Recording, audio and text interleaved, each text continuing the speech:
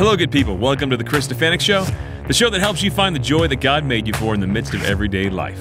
Don't miss us every week as we dive into real issues with real people and answer real questions. God bless you.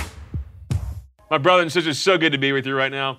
You know, this is kind of a side thing for me. My main job is that I'm a charismatic evangelist. What is that? I do events where I focus on the core message of the gospel, that there's a God, that he loves us, that he calls us to a relationship with himself, and they have to make a decision for Jesus. That's the charisma. We'll do that in some other show. One of the biggest obstacles I have, and that I think most people who are in full-time ministry have right now, is that the middle ground is gone.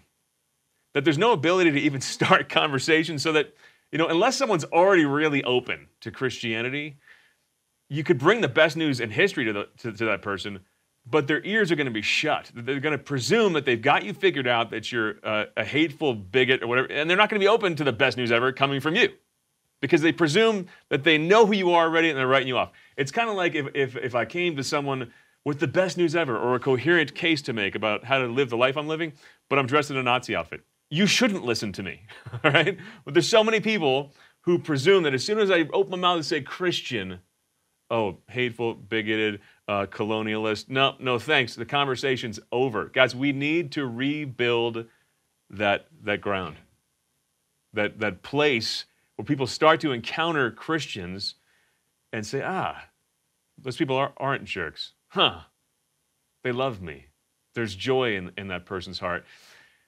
And I'm so stoked by my guest today, one of my best friends ever, and he's a master at doing this, my friend Andrew Whaley. Thanks for being with us. Andrew Whaley, I love you, man. I love you too, man. Really, I love you. I say that to all the people who are on my show, but I actually love you. No, I know. I know you love me, man. I like you pretty well, too. Thanks, buddy. You're okay. I love your calling in life. Yeah. All right? A lot of people have asked me, like, how do I do what you do? And I think, would that you would ask Whaley how he does what he does. You know, I have a phone. They could just call me. They could just call You have Whaley. my number. That's yeah, it, man. You could tell them. No, because you have a particular calling. Yeah. Where you're not just, I mean, there's only so much, frankly, space for people to be a charismatic evangelist and start preaching the gospel. And if everybody did that, the kingdom of God would stop growing. Mm-hmm. But especially right now, I'd love to see more and more people get passionate about, let me go out and just meet people, love on them, and just by who I am, to rebrand Catholicism into something that maybe people will be open to. By the way, you can interrupt our conversation anytime. Text your questions to 720-650-0100. So, Whaley. Stefanik. Tell us what you do. Well, I've got a project called Calyx. I set you up. You did set me up. I really set you up big time. You did set me up. I have a project called Calyx. It's Latin for cup. And we've been functioning as a consulting firm for the most part. We're kind of making the transition into more of an apostolate now. So we design, build, train, and launch hospitality spaces, primarily cafes and other types of places like that, as points of missional engagement between the Catholic Church and the deeply, deeply unchurched, or even full-on pagan. Okay. Right, and so and the way that I would describe that is, these are Catholic spaces, but they're not for us. They're for the other. They're a ground that we can face out, where we can build common ground that you were talking about in your intro. Yeah. And so it's like there's the apostolate Alpha. I stole something from them, and I give them credit every time I say it. It's pretty cool. Look up Alpha. Yeah. Look up the search before you look up Alpha. I'm just saying, I'm partial. Yeah. No, the reason I'm bringing up Alpha is they just have a saying. But they are great. Yeah. They have a saying that they want people to belong, believe, and behave in that order. Right? So the implication is you have to build something that people can belong to, that they can feel a part of, that they can be at home in, where a relationship can develop when they don't believe yet and when that belief hasn't worked itself out into any kind of change in their behavior. So I'm trying to picture someone, whoever your demographic person is, that would never walk into a church, that person you were describing that thinks that you're a Nazi or whatever because you said Christian. And there's a lot of people. I mean, that's no joke. Right. Like, I'm wanting Catholics to build a space and inhabit that space, that person that thinks that, it feels perfectly at home 5 days a week. So basically what you're saying is build coffee shops, put religious imagery everywhere and call it higher ground cafe. Exactly. Yeah. No, for the love of God, no. No, actually, give me some bad names of coffee shops, and if you have one with one of those names, no offense. Okay, look, I always jokingly, higher grounds or sacred grounds or holy grounds is like the one that over half of Christian coffee houses in the history of the church have been called. But, it's cute. Okay, don't get me wrong. But it's cute, especially if you're not even pretending. And I'm a master of the dad joke and the pun, but stop making puns for your titles. Well, the one that I always joke about that I'm scared to use it because someone's going to use it is Immaculate. It's so cool. It's Immaculate. This is what I get every day. This is my life. And you can do pickup lines there. I love your scapular brown eyes. Right. Hey, do you need a light for this Voda candle? You know? You hate the culture of death. I hate the culture of death. You hate the culture of death too? Wow. I'm totally against abortion. No, but there's something. There's no need to look. If you're in a church, I want a sacred imagery everywhere, right? Right. But that middle ground where we're meeting people. I think of to have people see God in a mountain. You don't have to carve John 3:16 in the side of the mountain. Well, there's something sacred about the mountain, and there's something sacred in its own way about creating spaces where people can meet. Well, you're creating a space where shared goods can kind of form a ground where you can kind of slowly, over time, organically earn the right to be heard and build relationship in community. One of our principles, hands down, is that any real evangelization, especially any discipleship, the precursor for that, the normal context for that is to be in relationship, in community with that person.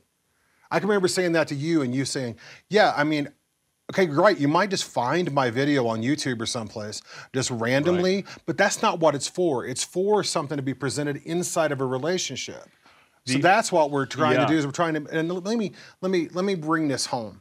So, you build a demographic profile, different like advertisers or whatever. I've got a demographic profile. I give her different names.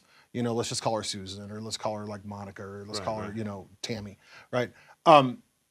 And she's a 26-year-old female graphic designer. She has disposable income, so she doesn't need your corporal works of mercy. Okay, she considers herself bisexual, though she's never been in a same-sex relationship, but she wants to be a good ally to her brother and she hasn't been to mass since her parents threw her brother out when he came out. Wow. And she's in the middle of all of her tattoos, she's got a tiny coat hanger to remind her that abortion saved her life when she got knocked up at 14. So this is not the kind of person I hang out with. Right, I want Catholics to build a space where she feels at home and loved 5 days a week. So you can't call it Immaculate. You can't cover it with a bunch of pictures of saints. You can't hand out a Scott Hahn book and a rosary with every latte. You can't do that. She'll come once. I think sometimes we get aggressive in going there prematurely. Right. We answer questions that people don't yet have. Like the question, what's wrong with this coat hanger on my arm? She's not asking that yet. Right. But we go there prematurely because we don't like that person, frankly. Right. And the Lord says, love your enemies. We don't even love people who are just hanging around, passing by us. And it's easy for us to give into that whole cancel culture thing ourselves. Right. You see that person, I got them figured out. I frankly don't want them near my kids. But it is tricky because I don't want to hang out with that person, but we have to. I mean, you can't evangelize unless you find a way to. More than want to hang out with them. You have to long for them with the longing and the love of Christ. I mean, Christ says, as the Father sent me, so I sent you. Well, how did the Father send the Son? Let's go look. Oh, St. Paul tells us, while we were yet sinners, Christ died for us. So we're called not to just hang out with them. We're called to day in, day out, lay down our life for them while they're still who they are. Amen. Okay, someone texted in the question, what website do you go to find out about what you do? Calix.org. How do you spell Calix? CALIX.org. Okay. And you brought the statement up. You'll see 8 principles on my website. And one of them is never answer unasked questions. That's brilliant. It's Reinhold Niebuhr, Giussani quoting Reinhold Niebuhr, says that there's nothing You're more... You're a total nerd, just the fact that you said that just now. It's awesome. He says there's nothing more shocking in this world than an answer to an unasked question. So it's like, well, how do you get the question, right? Well, I mean, that's another... you have to live in a way, in that relationship in a way that longing and that wonder evokes that question. But that can take 6 months to 2 years of just pulling shots. And I mean, we're sitting here at the Augustine Institute. I did this upstairs when we built the shop. There are people here that we literally pulled shots for and just talked about everything from Plato to pop music for 2.5 years to earn the right for a real conversation. Like in the Old Testament, waiting for Rebecca was 7 years. Yeah, exactly. And the people who are lost are the beloved of God. Sometimes that's worth waiting 7 years for. But we don't have the patience that God had with us. Right, no. We come to the Lord and it's like, why isn't everybody here? It's like, dude, you weren't there last week. You know, and I tell you what, one thing is like, I think that the patron saint of coffee house owners, they named the shop over in Boulder. Drago. St. Drogo, right? St. Drogo. And he... Sorry, wrong show. Not Drago. Drogo. Yeah, St. Drogo. And that guy, he's also the patron saint of ugly people, which says a lot. Coffee house owners. You're a handsome man. But, and so they, he was walled up. Like in a wall, and they had like a little counter that you would come up to, and people would get direction from him, right? And I think that's why, because when you own a coffee house or you're working as a barista like that, and you're the person that runs the project, you're kind of an anchorite in that way. You're just always there. Anchorite. You're someone who just stays in one place, and people can come to you, and like God, you're always there when they're ready to come. Wow. And you're externalizing and you're embodying, you're incarnating that patience with in the concept of artisan craft and hospitality. You're just there when they're ready. Yes. Okay, I'm going to hop to exactly like some projects you've done that express this Catholic ideal of hospitality in tangible ways in a coffee shop. What makes a Catholic coffee shop different? But first, question just popped in. Is it important for the coffee and the food? You don't have to look, buddy. I got you covered. I'm sorry. Is it important for the coffee and food to actually be good, or is it only important for it to be a place to hang out? No, it's just horrible coffee. No, it has to be. Craft is a form of beauty. The true, the good, and the beautiful. These transcendentals. I think it was good beer that kept a lot of. You're a Catholic. There's a reason why the monks make good beer. There's a reason why Burgundy is the best wine on planet Earth. Yep. And there's a reason why beer, the great beer traces back to Belgium. It's monks, mostly Cistercian monks and Benedictine monks. Perfecting a craft. Just ora et labora. Prayer and work. They spend their entire life in prayer, and their work that is a form of prayer is just slowly documenting which clone of Pinot Noir grows best on this hillside with this sandy soil or whatever, this limestone. Isn't it beautiful that people... that seriously. Yeah, that people who were so otherworldly, like monks, like this is someone who's like, I've turned my back in the world, would devote themselves with such love to finding the perfect mix of hops and yeast and the perfect vine and grapes. Isn't that it's incarnating beauty. Paradoxical, yeah? It's incarnating beauty. It's incarnating these ideas. It's being present. God, the Logos, was perfectly fine sitting at the right hand of the Father in the Trinity from eternity, and he came down and walked around wearing sandals on a dusty road and ate fish on the side of a lake. Why? Because that's worthwhile. It's created. It's good. So we should just embrace that. So yeah, but the way you source, where are you buying your coffee at? Was someone in near slavery to grow that coffee?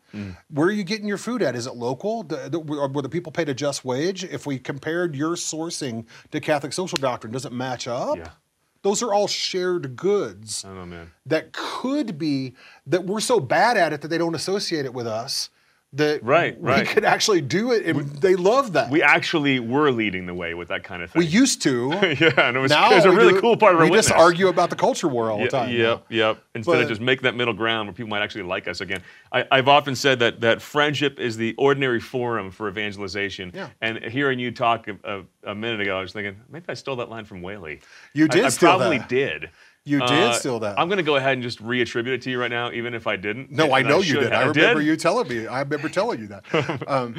Well, you know, so I think, and people say, okay, how does this work? Yeah. And what is a Catholic coffee? Like one of the things that you do with Catholics, you get hired out, you go to a church, a parish, you help build their coffee shop as a meeting space between, as the true narthex, right? This is where the world might interact. Right. Parishes, campus ministries, what's it look like academic institutions? From the door to the counter, to behind the counter, what's different? Okay, if not across behind you. Okay, so before that, I'd say, quite frankly, I have been trying for 10 years to get people to build shops apart from that context. But everyone wants to build it at the property they own. Yeah. Right, but I would love to see you buy the old hardware store across the street from the shop, brand it something that doesn't scream that we're trying to get you to make you think like us. But there's some that actually, like you worked in a place in Santa Cruz that is on the church grounds. Yeah. And I got to brag on something cool that you did there. The surfers come in, right? And you planted a bunch of succulents and put hangers above the succulents. No, we didn't do that. That was an idea. We talked about doing that. Okay. That may happen at some point. It's got to happen, dude. Yeah, it's so cool. We wanted to do outdoor showers and stuff. Yeah, to hang the surfers' gear over the succulents so that they can water the plants. Yeah, so Shrine Coffee. Shrine Coffee. And I'm not going to take major credit for Shrine Coffee because it was a really amazing partnership with Fuse Architecture and with Zach Meskey Construction. That's fine, but I'm giving you credit, and so they consume. And we created a beautiful space right across the street from Steamers Lane at the Shrine of St. Joseph, and we put in. Here's a big, fat, beautiful fireplace. Why? They've just been surfing in cold water with sharks. What looks like love to them? A coffee and a place to get warm, right? Look at Wyoming Catholic, right? Crux Coffee. Yeah, we built a shop up there. Now I've heard they took this down. I haven't been back, but I went up there. Here's a graduate. Here's a school, a Catholic great book school with an outdoor leadership program. So they backpack, hike, climb, all this stuff is part of their curriculum. They're across the street from the world headquarters of National Outdoor Leadership School, Knowles. So there's these kids that are 15 to 25 coming there bored to tears, taking these MEG classes and acclimating, and this shop space was across the street. I went up and I looked down across the street from one of those dorm rooms, and you could see into the shop through a plate glass window. There's a big blue wall that was just formed out of the side of the kitchen. I looked at Rick that was walking me around. I said, "Hey, can we build a climbing wall? Can we build a technical climbing wall like they do in a gear shop?" Yeah. Yeah, we could. So we did. So we put a climbing wall in the coffee house. Why?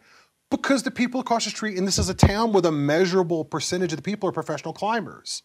It's a shared good. That's going to draw them in. Right. They're going to go, "Oh my gosh, is that a climbing wall in a coffee house? Yeah. Dude, let's go." And then they're going to find out, wait, there's a college I could go to that has this thing that I'm paying for as part of the curriculum. Hey, Mom, can I go to Catholic school? What got into you? I mean, it's like, it's an incarnating icon of the shared good between the Catholic vision of reality as incarnated in that place with the people we're trying to reach. And it knocks down all those the barriers, all the fake images that they have of us. Frankly, I mean, you don't even have to say anything. If they just find out that this is connected somehow with that Catholic college, that this is connected somehow loosely with that church across the street. Yeah. And this is the best coffee I've ever had. And these people care about me being warm when I come in, or these people want to engage me on the climbing wall. They just find that out. Suddenly, well then, dang, it makes my job easy. I show up to preach the gospel, and then people are actually open to listening and not thinking he's a Nazi and a crazy, crazy idea. I mean, I remember we opened.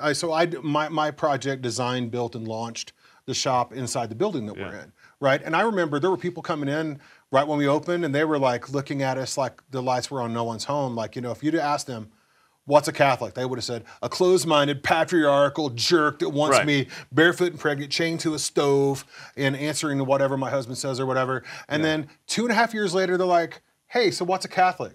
They're going to go, "Well, really beautiful, mindful people that would put a nice shop with a fireplace in the middle of a bland office park, and that always have something interesting to say when they come in, and they make beautiful coffee." Yes. Now, that's not them all the way to, oh, well, the second person, the Logos, is the second person of Trinity, and he was incarnate in the person of Jesus Christ, and the divine person. It's not that. Believe, behave. But before that's belong, a long way. They don't think we're jerks anymore. Before belong is present ourselves as people that you might want to belong with. Right. Right? And it's a great question that came in. What are some practical ways to treat someone like a person and not like a project when starting evangelization? Oh, man. And I think this is probably because you've done training with people when you set up these coffee shops. Well, how are you supposed to, what's a Catholic barista look like? Right. So tell me. Number one would be empathy. You're other-centric. You're other-focused. Who is this person? Where are they at in their life? What's going on with them? What do they need? We're called to lay down our life. As I said a while ago, we're lay our lives down for people. But love is a gift of self, right? But how can I give myself in a way that they will understand it as that? How will they let me love them in a way that doesn't look like I'm asserting some kind of ideology? And a lot of it is just living with. In that empathy that it anchors that relationship. There's like the psychologist, there's a Christian psychologist named Kurt Thompson, I think his name is, and he's one of my favorite lines. He says, we come into the world looking for someone who's looking for us.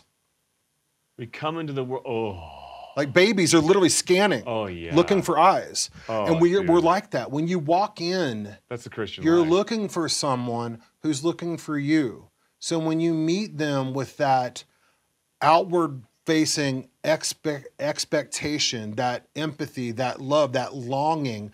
And the thing about the key to that question about how to treat someone not as a project is to love them with the love of Christ, to long for them, not as a potential conversion, not as this or that, not another notch on your spiritual belt, but an actual person.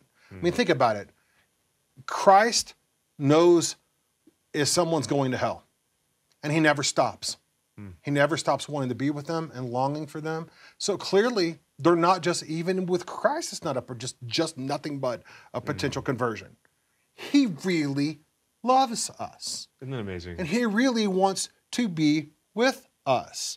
When we are really called to be his body, do that. It's not that hard. It starts with that longing. I mean, and I feel challenged by those words. So thanks for saying them. Yeah. And I'm remembering one of my dear friends who became a Catholic, and I got to be his godfather, and he was baptized, the whole deal. But I was going through the process of checking out the church called RCIA, which I recommend if you're not Catholic and you're interested, look up RCIA. I think it's called OCIA now. They changed the name of it, but he went through this entire process, and then at the end he's like, nah. And then it goes through the second year, and as he's nearing the second year, nearing Easter Vigil, where he's going to get baptized, and he still wasn't sure. I'm like, look, I just want you to know, I'd love you to be Catholic because I'm your friend. Right. I'm not your friend so that you'll become Catholic. Right. And there's a critical difference there. There's a huge difference. Yeah. I'm not waiting for an excuse to write you off and move on because you're not playing along with my project. Right. Right. One objectifies the person, really. Right. No, it does. It literally, in the name of Christ, objectifies. It literally turns them into something other than a person. And that's not what we want. Or at worst, we become part of the whole cancel culture we complain about, which is real, right? It's real and it's oppressive. And yet, like, where does it come from? Well, I look inside myself, man. We do it ourselves, yeah. I'll never forget one time hearing the Unabomber, Ted Kaczynski. Yeah. Got confession before he died. Wow. And when I heard that, I was angry. Really? I'm going to Mass, I'm like, oh, he got in. And, well, and I just felt the Lord say, Chris, I was working Ted's whole life to get him. Rejoice with me, man. That's something to take to the prayer closet. And right. Think about right yeah, there. Yeah. Look, I think that you ask, what makes this a Catholic space? If there's not crosses on the wall, we're not handing out Scott Hahn books. I mean, It's not called Immaculate. What makes this a Catholic space? And there's a process at the center of this that goes down to this same thing about it being a person, and that is one of my principles is to live with an awakened desire.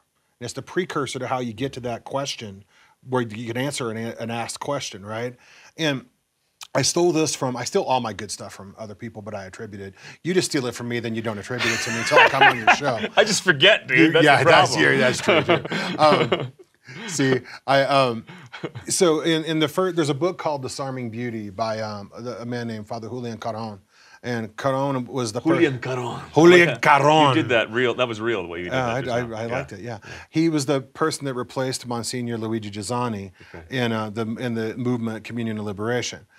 He's now been replaced by someone else now. But there's a book called Disarming Beauty. In chapter 1, he super like simplify Fisher Price it, big picture, big pieces, bright colors. It's like He goes, look, you meet someone that has insufficient or incomplete answers. They're wrong, right? Yeah. They're a materialist, right? And they think there's nothing but atoms in the space in between them, right? Which is so empty, it's crazy. We as Catholics, we meet someone with insufficient or incomplete answers and we go, oh, that guy needs some information. Can we get him some information? Does anybody have any information for this guy? And like the bar in the movie Blues Brothers, the Western bar that had both kinds of music, country and Western, we have both kinds of information, catechesis and apologetics. Yeah. And so we're like, can we get some catechesis apologetics for this person to get him right? And then Caron says, no, that's not what the problem is. He says he goes, they have insufficient or incomplete answers because they're asking insufficient or incomplete questions of reality. He says reality is the kind of thing that gives itself freely when it's questioned correctly and in the right way.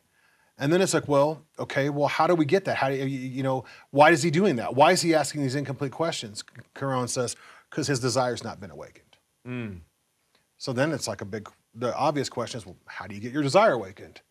He says the same thing that Plato says about the good.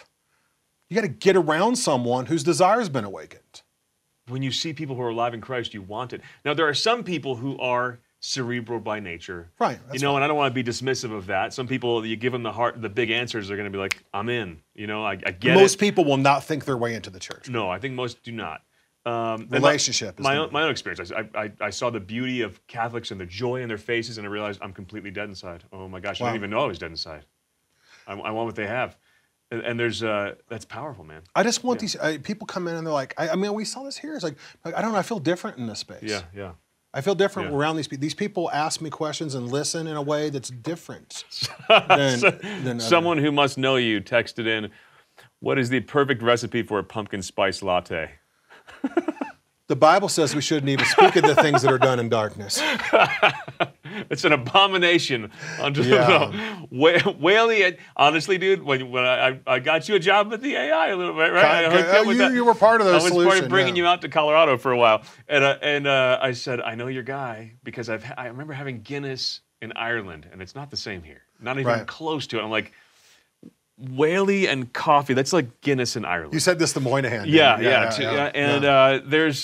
What's your favorite kind of coffee? Just curious. It's like asking which one's your favorite kid. You might have one, but you're not supposed to say. I mean, I tend to go anywhere in the world right now. Any coffee in the world right now, you could have it. What is it? Oh man, I don't know. Probably a nice geisha. It might be a geisha. Yeah. That's possible. I mean, my desert island coffee, like if I was like, it would probably be Ethiopian natural of some kind because it can kind of do so much. Maybe Guatemalan natural. I think I like natural coffees. Okay. Natural processed coffees because they can kind of go everywhere from real clean and elegant to real fruit forward and kind of maybe funky even. They can do a lot. You like blew my mind and introduced me to so many types of coffee I'd never had before. Like just because I always thought you had to flavor it, squish some, put some pumps of sugar in there. And it's like no, you're doing it all wrong, man. Oh. Have some actual coffee. And then he wept because they were like sheep without a shepherd. That's right, man. I want people to see Catholics and think, man, that the best coffee in the world, I associate that with Catholicism. That warm fire, I associate that with my faith. I mean, this is how we open the door. It's that patience. And that starts with the Father's longing. I think a way I'm challenged talking to you is, I think of St. John de Brebeuf, who gave up his life serving the Huron people. And he died, he was tortured horribly with them as their brother. But he prayed, Lord, let me feel the love that you felt for your people from the cross, for these people. Let me feel in my body the pain that you felt on the cross for these people. I'm not ready for the second part of that prayer because I'm not nearly holy enough. But that first part of that prayer, like, Lord, let me feel the love that you feel for the person that I think I'm not sure I even want you to come into our church. Right? Let me feel that love. Look at what happened. The Iroquois are coming in. The Huron are trying to get him to leave. Right? Get out. And, you can get out. And he's like, no. So then they kill them, torture them, literally cannibalize them and stuff, like while they're alive. Yep. But they associated bravery with truth. And after they killed them all, they went, man, did you see how brave those guys were when we killed them? They were probably telling the truth. If they said more, we should listen to them. That's how we got St. Kateri Tekakwitha. 7 years after John de Brebeuf's death, St. Kateri was born. Right, because they just died singing. Lily of the Mohawks. Yeah. Right, and so that's it's in some ways that's easier, just to go out and do that big giant martyrdom. It just lasts a minute. But that day in and day out, serving someone, washing their feet by just with the normal moves of hospitality and craft, just being present, listening, actually embodying that real empathy. And you can't fake it. You actually have to give a dang.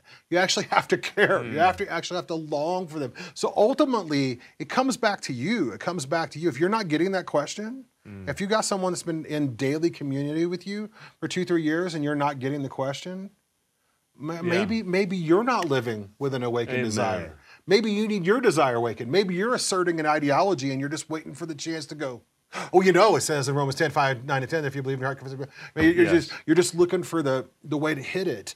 And you're not really longing for them. You're not really wanting to be with them. Dude, so this episode was sponsored by St. John de Brebeuf, right? I mean, a perfect analogy. You love on these people, pour your life out for them. Then maybe 7 years later, the saint will be born in the tribe that has written you off, hates you, and wants to kill you. But yeah, it was almost simpler in the 1600s, more painful. Yeah. Required more courage.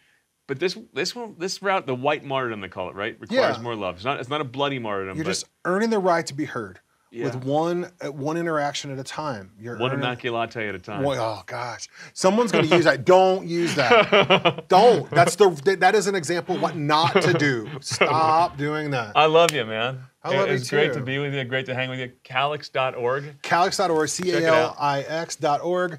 That is literally my personal cell phone and my personal email on the page. I want to help. There's about 20,000 people watching this every week. Actually, I just found this out. I literally thought, there's like 20 people watching our show, including my mom and dad. Hi, Mom and Dad. But then they told me last week. I love your mom and dad. Me too. They told me last week it was like 20 to 30,000 people watching. So, and Lizzie, you're like my fourth favorite Stefanik. Thanks, buddy.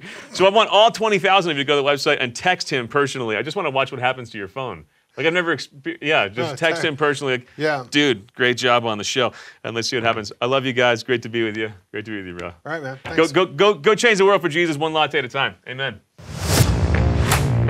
Man, wasn't that great? Listen, if you don't want to be happy, be sure not to subscribe. But if you want a more joyful life, the kind of life that God created you for, the kind of life Jesus promised when he said, I came to give you life to the full, then make sure you hit subscribe and share this channel with everybody you know.